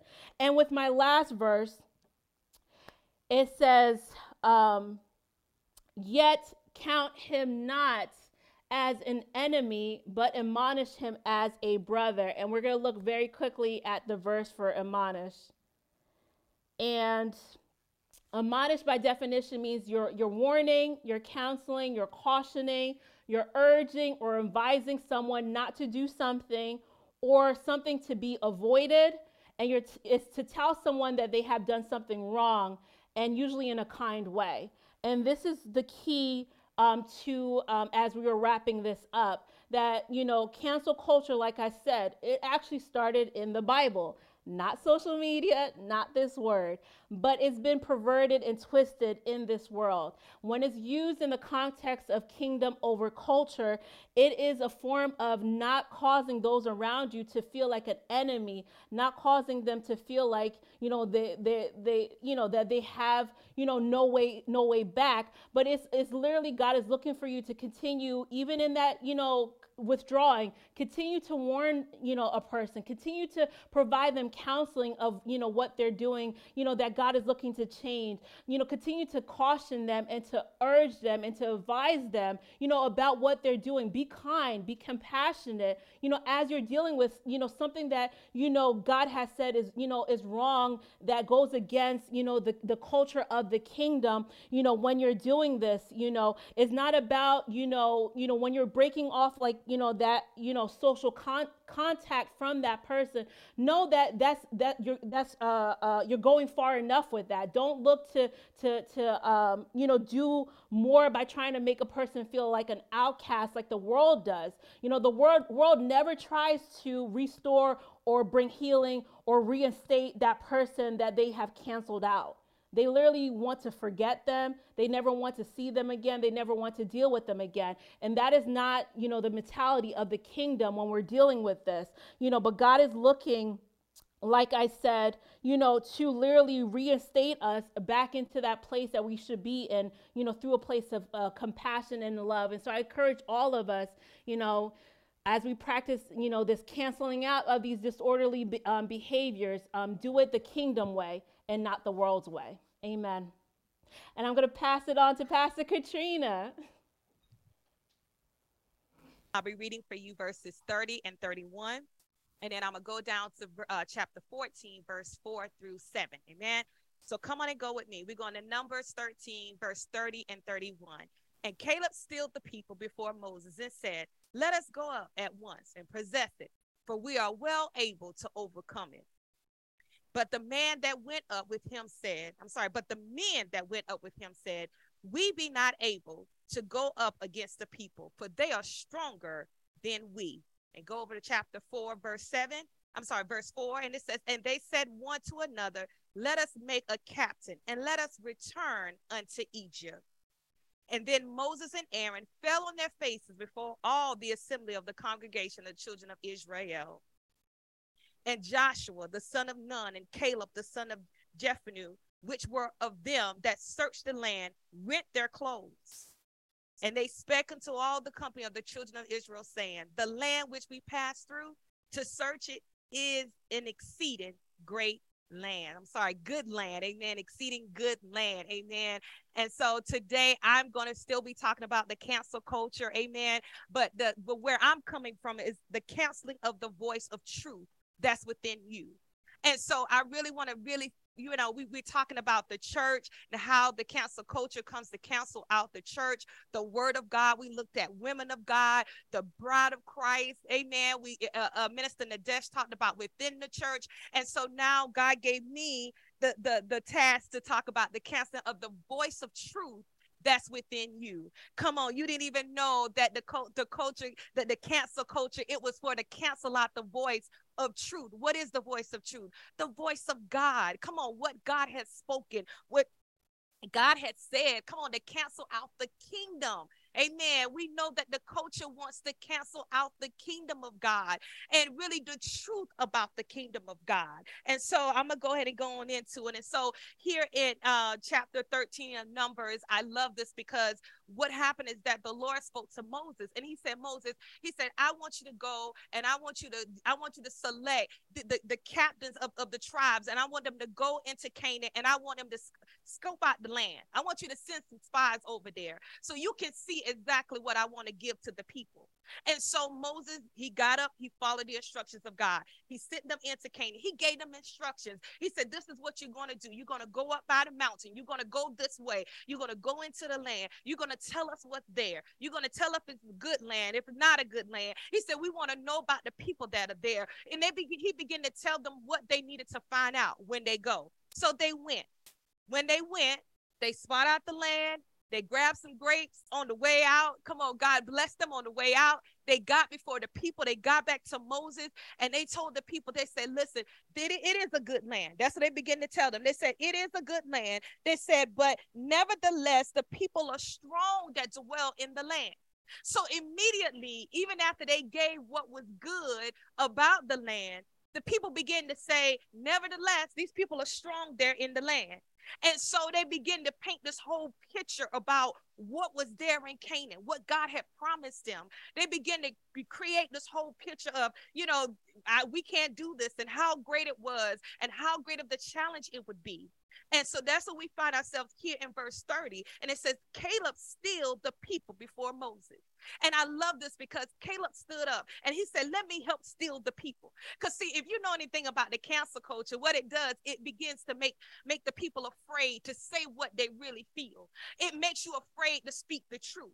Because some of y'all are so afraid of what to say, how to say it. Maybe I shouldn't say that. Maybe I shouldn't look this way. Come on, anybody know like me that struggle with facial expression? Like, God, I'm trying not to look crazy. God, I'm trying to look right. I'm trying not to be dismissive, God. All these different things. And so what happens is that the culture puts a fear in the kingdom of God. It shouldn't be so. Come on, it will put a fear in the kingdom of God that we can't speak the truth. Come on, because Caleb had to say, let me still the people. Y'all, the people were scared out of their mind. They was, they were just antsy. Y'all know what I'm saying. Come on, antsy. They was uneasy. Come on, glory to God. They were so afraid, even though they knew what God had said. What happened was this report was brought to fear the people, to cause the people, amen, to become so fearful that they could not believe the report of the Lord. And so Caleb had to come and still them. Come on, so God is saying, you got to be still. You got to settle in God. You got to settle on the truth. Come on, because some of us are not settled on the truth. You know the truth. Come on, but what the culture say is true, what society say is true. Come on, and what everybody else around you and your co-workers and everybody else say the truth. You have not settled in on the truth. Come on, and you got to settle down today. Come on, you got to settle down in the truth. Don't allow what people say around you to cancel out. Come on, what God has said. If God said live holy, I'm going to settle down in that and I'm going to live holy. Come on, if the Lord said that I can't go in and out of the world and party and do whatever and come back in, even though the culture says that, I have to settle down in the truth. Come on, glory to God. If the culture says, come on, go back to the senior pastor Lane, the culture says, as a woman of God, you shouldn't be preaching. You shouldn't be speaking. You know, you shouldn't have nothing to say. Come on, you got to say, God, I'm going to settle down into the truth. Come on. And as Minister Nadesh was saying, some people will come and bring you all kind of stuff. You got to say, God, I'm going to settle down. Come on, I'm going to be still in the truth of what God has said, the truth of what God has spoken to me. Come on, the truth that I know my leader have spoken to me, this ministry. Come on, glory to God. When I went into prayer, what things that God showed me, come on, I'm going to settle down in that truth. And so Caleb said, he stilled the people. He stilled the people. And he said, let us go up at once and possess it, for we are well able to overcome it. So I love this because, you know, Minister Nadesh just talking about this. Sometimes we feel like, you know, I got it because she talked about how we're living and that we can't live disorderly. But then people feel like, well, because I don't have a title, that I don't have to live, you know, I don't have to follow those lines. I don't have to live that holy like that. You know, like I can live 75% holy, but I'm not a preacher. So let them handle 100%. Come on. But that's not the truth. Amen. And I love this because Caleb didn't wait for somebody else to speak the truth. He wasn't sitting around saying, well, why Moses ain't saying nothing? Why Moses ain't got the truth? Come on, why Moses not talking? Come on, because Moses probably at the time was like, I don't know what's going on. Come on, Moses probably like, I know what God said, but look at the people and look at this report. And I'm quite sure Moses is trying to read the room and trying to figure this whole thing out. But Caleb stood up. Come on, you got to, that's what I always say. If you know that there needs to be a change, then you start the change. Don't know it needs to be a change and something need to be done and you looking at somebody else to do it. Come on, because if God gave it to you, then you do it. Come on. If God gave you that truth, you do it. Amen. We don't like that. Glory to God. Because we feel like somebody else needs to do it. Let Moses do it. Let Aaron do it. Let somebody else do it. But I don't really want to do it. So I want to say that because the cancel culture comes to cancel out the voice of truth. And some of you not speaking the voice of truth because you waiting for somebody else to do it. You waiting for somebody else to speak up. You're waiting for somebody else to speak to your children. You wait for somebody else to speak to your family. Come on, let grandmama, she older, she could speak to the family. No, God is saying you speak to the family. You pull them together. You say, y'all, this is what God has said. These are the things that we need to be doing. Come on, glory to God. And so Caleb, he stood up, amen, and he said, listen, he said, we can go up and do this. We can possess it. We can overcome this land. And so he began to speak with such a place of boldness. Why did he have to be so bold in this moment?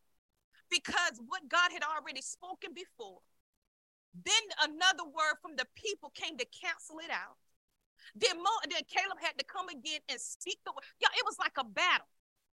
And some of y'all know about the battle. Come on, it was like a battle. Glory to God. Or what God said. And then here comes something else, try to cancel it out. And then I'm still trying to stand in truth and I'm trying to speak truth. Come on, back over it again about what God said. Let me tell you something. If you got to wake up every day and begin to speak what God has said, you better do that. Come on, you're going to have to cancel out this thing. Because let me tell you something. It did not end right here. It kept being a battle. Even though Caleb said it, they came back again. Come on, they came back even harder to even cancel out the voice of truth. It came back. It didn't end. So I'm telling you today, it is not over. Come on, you think that God, like, you know, the word of truth, the things that you said about me, the things you said about my family, come on, the things you said about ministry, come on, you think that it's going to end right here because you said it one time? Come on, you're going to have to keep speaking it because you said it one time. You said it 2 times. Come on, glory to God. You know, I said it one time last year, but why can't you say it every day? Come on, why can't you speak truth every day? You know that's what God said. If God said that the ministry, we gonna have a building and God gonna prosper us, come on, you only said it 2 times last year. Well, I didn't see it, so I stopped saying it. Why can't you keep saying it? Why can't you keep speaking it? Come on, why can't you keep going back to the promises of God? Because you know what? The culture is still speaking it. When we're talking about cancel culture, like Nadesh said, what they do is they bombard the person with all the stuff, and it passes on. Y'all know what I'm saying? Especially in 2020, we saw people canceled left and right. I mean, you would see CEOs and people would just be resigning. Like, don't fire me, I'm just gonna resign. Come on, they take their L and they would just leave it, because it was so much coming from everywhere. So when the culture comes to cancel you, when the enemy comes to cancel the word of truth, he's not coming one time. He's not saying it, every now and then. What is he doing? He's telling it, saying it so much that everybody join in. But that's where we miss the mark. Come on, because we'll say it one time and we think that's enough. You got to continue to speak. Hallelujah. Come on, somebody say, God, if I got to get up every day and I got to begin to speak the truth. I got to speak the truth about what God has said. Amen. Look at this. And so he stood up. He said, let us go, possess it, for we are more than well able to overcome this. Come on, glory to God. We are more than able to overcome it. Amen. He already knew. He said, God, we can do this thing. Come on, because what Caleb did later on, the Bible says that Caleb stood up in another spirit. Come on, meaning that he didn't fall in with what everybody else was doing. Come on, later on down the line, the story don't get all that. It get nice for Caleb. Come on, but it don't get nice for them other spies. Come on, because the Lord said, I choose Caleb. He said, because he stood up in another spirit. Meaning that he just didn't bow to what everybody else was doing. Come on, he stood up in a spirit of faith. Come on, that takes something.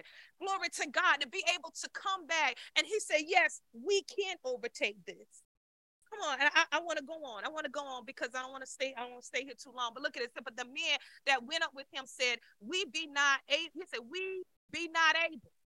to go up against the people. But they are stronger than we. So look at this. Even after the truth came, they came back again. And they said, we ain't going to be able to do this. Come on, we're not going to be able to do it. Amen. It was like, we remember what we see over here. But I want to tell you today, you got to recognize where you've been so that you can learn from it, to know where you're going. Come on, because number one, they didn't even recognize where God had took them. God took you into the enemy's camp. God took you among the giants. They didn't touch you. You didn't have to fight them. Come on, glory to God. The battle was the Lord. They didn't even have to fight. They came out of the land. They had grapes. Y'all playing with me. Y'all, they had grapes in their hands. Come on. I say, God, they missed all of that. They missed all of what God had did. They're sitting here afraid. We can't do this. And I say, God, you gave them a snippet. You gave them grapes. You like, God, I would have been so excited about the grapes. I don't know about y'all. Amen. Glory to God, because I'm grateful for the things I got in my hand. Come on. Somebody just say, God, I thank you for the grapes that's in my hand. Come on. Glory to God. Hallelujah. I thank you for the things that I brought out of this land.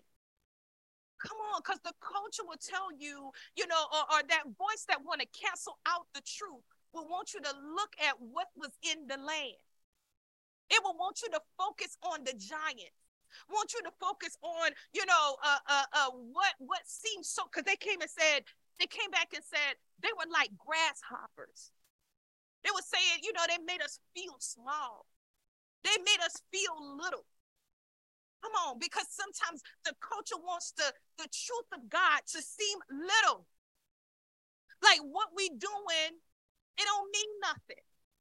Y'all just having an emotional, y'all know what they say. They just acting all emotional and they just right there praising God and, your faith, they speak in faith.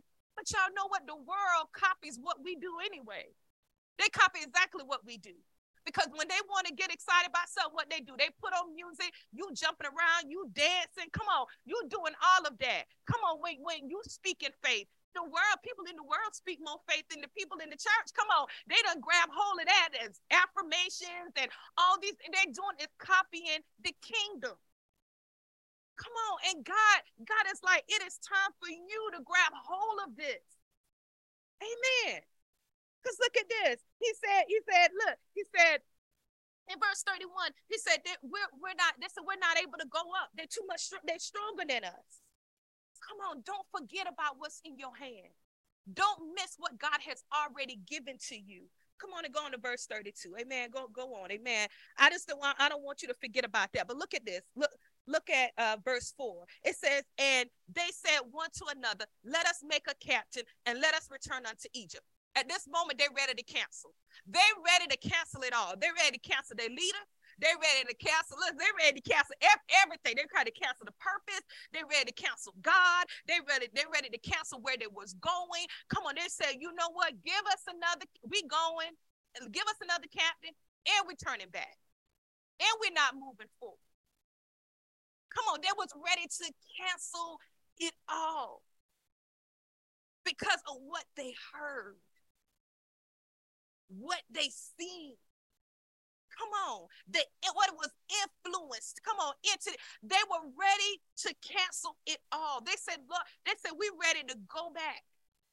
Come on, and I come to talk to somebody today that's just ready to cancel it all. Come on, look at my definition of the cancel. I have found this. It says remove as sim, meaning to set up in a place to follow. So remove from the place of truth to follow something new. So to remove from one place that's set in place, that place of truth, to go and follow after something else. What does the cancel culture do? It cancel you so you'll stop believing one person, right? So that you can follow after something else. They're not canceling the person just because. What they're saying is cancel that person so you can follow something else. And so what happens is that this thing comes in your life. The enemy comes to cancel out the voice of God, the voice of truth, so that you can sit in this place of truth that God has you, so that you can be removed from that place and to follow after something else. Don't we see that in the scripture? Look at the scripture. Look at the scripture. Look how it was ready to say, we're going to walk away. We know the truth, but we'll rather walk away. Fine, because some of y'all right there, you ready to cancel everybody. You ready to cancel everybody. Because, come on, glory to God, you have allowed people, you have allowed your situations, you have allowed your struggles, you allowed your weariness, you allowed your lack of just prayer and really going after the things of God. You have allowed all these things to pile up and you ready to cancel. Cancel it all. Come on, glory to God. Can't cancel this person, that person. Come on, hallelujah. And they were ready to walk away. Come on, they was ready to walk away from the truth. I know what happens a lot of times. It's all these familiar, because they was familiar with them, and all these familiar spirits. Sometimes you will listen to what somebody said to you when you was 2, because they said you would never be nobody and you ain't cute enough, and all these things. You listen to that person and that other familiar spirit you dealt with. Come on, your first boyfriend, he said this, or your first girlfriend said that. Come on, and all these spirits begin to link up together, begin to tell you all these things that speak against the truth that is in you, against the truth that God has spoken concerning your life, the truth about your purpose, the truth about where God want to take your family. Come on, all those things, all these things begin to link up to come against the truth. That's why you have to say, God, hide me in a place with you. Hide me in your pavilion. Come on, God. Keep covering me. Come on, glory to God. Let me find a hiding place with you, God, so that I can hear from you and not hear all this other stuff. Come on, glory to God. You may have to turn off some of that stuff. Turn off some of the stuff on social media. You have to turn off some of these things. Some people, like Minister Ladette said, let me tell y'all something. I'm so concerned about my peace. I'm so concerned about my peace. You should be too. I say, God, I'm serious about my peace in 2023. So what I will not allow is anybody with any craziness, disorderly stuff. You out of order. I don't want to hear out. Listen, because I'm so concerned about keeping peace within myself. I'm not talking about peace on the outside. I'm talking about peace when you're sitting there by yourself. Come on. And what you really listening to. Because if a few of y'all will be honest today, baby, it's some things that be speaking to you. Come on, glory to God. It be all kind of stuff speaking to you. And I'm not talking about the TV or even social media now. I'm talking about that other stuff that be speaking to you to cancel out the truth about you. The truth about what God has said. Come on, some of y'all battle with that all day long. Some of y'all battle it right now. Come on, glory to God. Some of y'all, but the devil is a lie in the blood of Jesus Christ. Come on, you got to know who you are. You got to say, God, I'm going to stand on the truth. You said I'm a great mother, that's what I'm gonna speak. You say I'm an awesome husband, that's who I am. You say I'm a virtuous woman of God, that's who I am. Come on, you got to begin to speak that. You said I'm a business owner, that's who I am. Come on, glory to God. You say I'm fearfully and wonderfully made, so that means that everything about me is beautiful. So I'm not gonna let this stuff speak to me and cancel that out and tell me, oh, your hair ain't this and you don't look that. Come on, that's what it is. And you got to stand on the truth. You hear nothing else I say today. You got to stand on the truth of what God has said concerning you. Come on and go on. Go into verse 5. I'm going to do 5 and 6 together. Then Moses and Aaron fell on their face before all the assembly of the congregation of the children of Israel. And Joshua the son of Nun and Caleb the son of Jephunneh, which were of them that searched the land, rent their clothes. Look what happened. Moses said, you know what? I'm just going to lay out in prayer. He's like, I'm going to go and I'm going to, come on, entreat. Come on, I'm going to go before the Lord. I'm going to just, because right now I don't know how to get back in that place of truth. Come on. At this point, Joshua and Caleb, they began to rent their clothes. What does that mean? That means that they was trying to say this is a big mistake. Come on, you following after the wrong thing. It's a big mistake. You canceling out the truth of God. This is a big mistake. And they were trying to get transparent. Come on, no, we don't need y'all to rip your clothes. But what we do need you to do, amen, we need you to stand up in the truth. We need you to stand on the truth of God. But it was their way of desperation of saying, I'm being transparent. Come on, because what God has said to us is the truth. What the principles of God, it is the truth. What's in this Bible, what's in the word of God, it is the truth. Come on, they were making a desperate stand to say, you know, you can't cancel this out.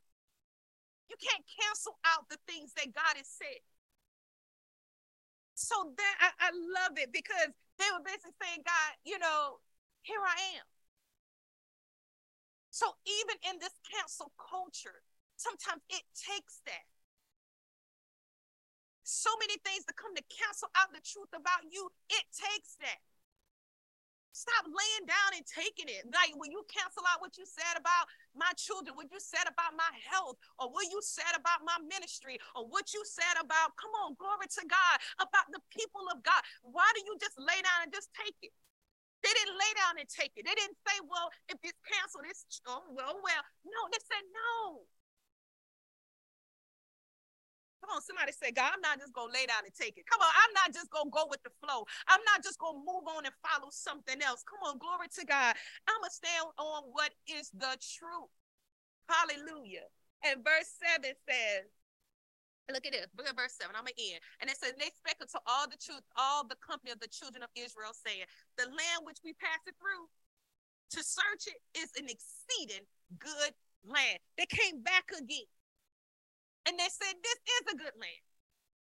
This is a good land. They said, we walked through this land and we passed through, we searched it. It is. I know what you were saying. I know what picture you're trying to, you know, you're trying to paint this picture. Let me tell y'all something. The culture will paint a picture. The enemy will paint a picture. You know, I had somebody laughing the other day about relationship goals.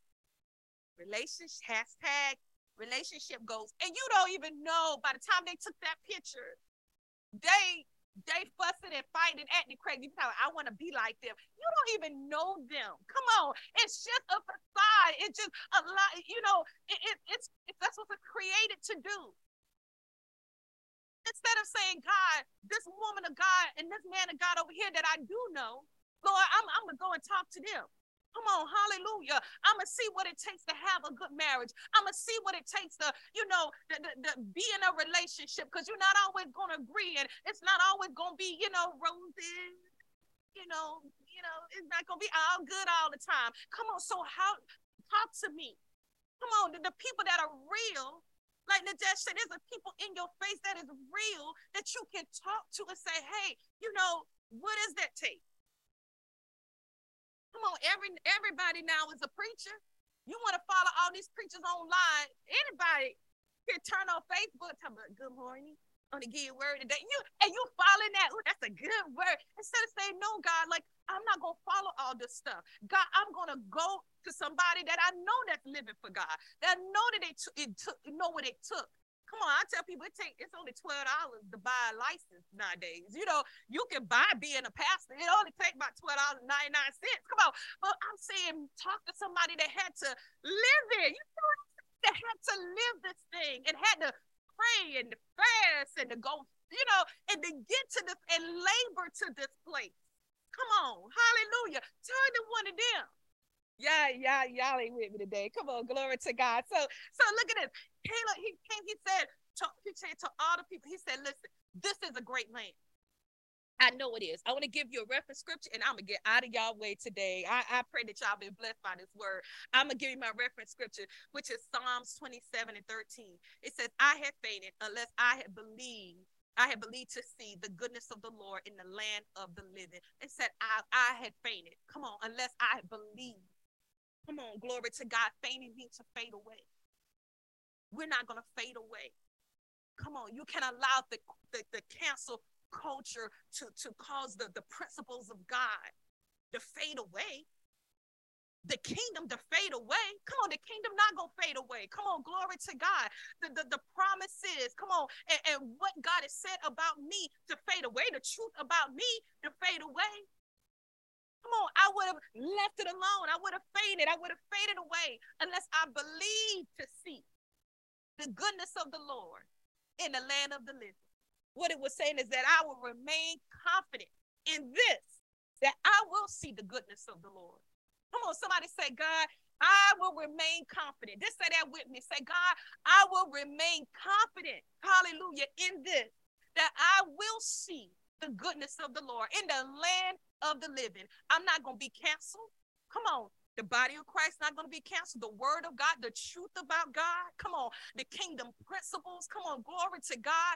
I am going to remain confident in this, that we shall see the goodness of the Lord. Y'all hear me saying that we shall, glory to God, see the goodness of the Lord in the land of the living. Glory to God. And I stand upon that. He said, because this was an exceeding great land. And I don't know about you, but I'm not going to miss it. I'm not going to waver. I'm not going to move. I'm not going to go follow after something else. Come on. I heard the word today. This word's been preached. It's been taught to me. Come on. Glory to God. All month long, we're talking about kingdom over culture. God, I'm not going to allow the kingdom, what's in me, come on, what God has placed in me, to fade away.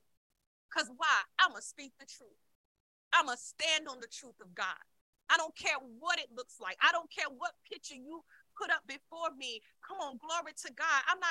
Caleb wasn't even moved by what they said. Because y'all know what? In the end, God was so frustrated with the people. He was over them. He was sick of them. He said, I kept trying to show you. And they kept not believing. He said, bring the spies. He killed the spies. They didn't make it. So God, let me tell you something. I'm too afraid to be in the cancel culture and walk away, because I don't want what everything I have built and everything we work for, come on, to be canceled and go away. God was like, kill it. He said, we can't even have it, because where we going, we can't take that with us. The road that we traveling to, we can't take that with us. This land, I already showed you the grapes. Come on, but I got more for you. That was just a snippet. Come on, what you got in your hand right now, saints, woman of God, man of God, what you got in your hands right now, what God has blessed you with, is only a snippet of where God is really going to take you. So I pray that you've been blessed by this word on today. Hallelujah. We just thank the Lord, amen, for everything that he has done and all that he's going to do. God be blessed. Thanks for tuning in, and please make sure to visit us at churchofphila.com for more podcasts and ways to connect with us on social, to like, subscribe, follow, and share content as it comes along. Special thanks to those who give in so many ways to this ministry. We could not do any of this without you. And if you want to give or be a part, visit churchofphila.com/give for more information. Thanks so much for listening. God bless.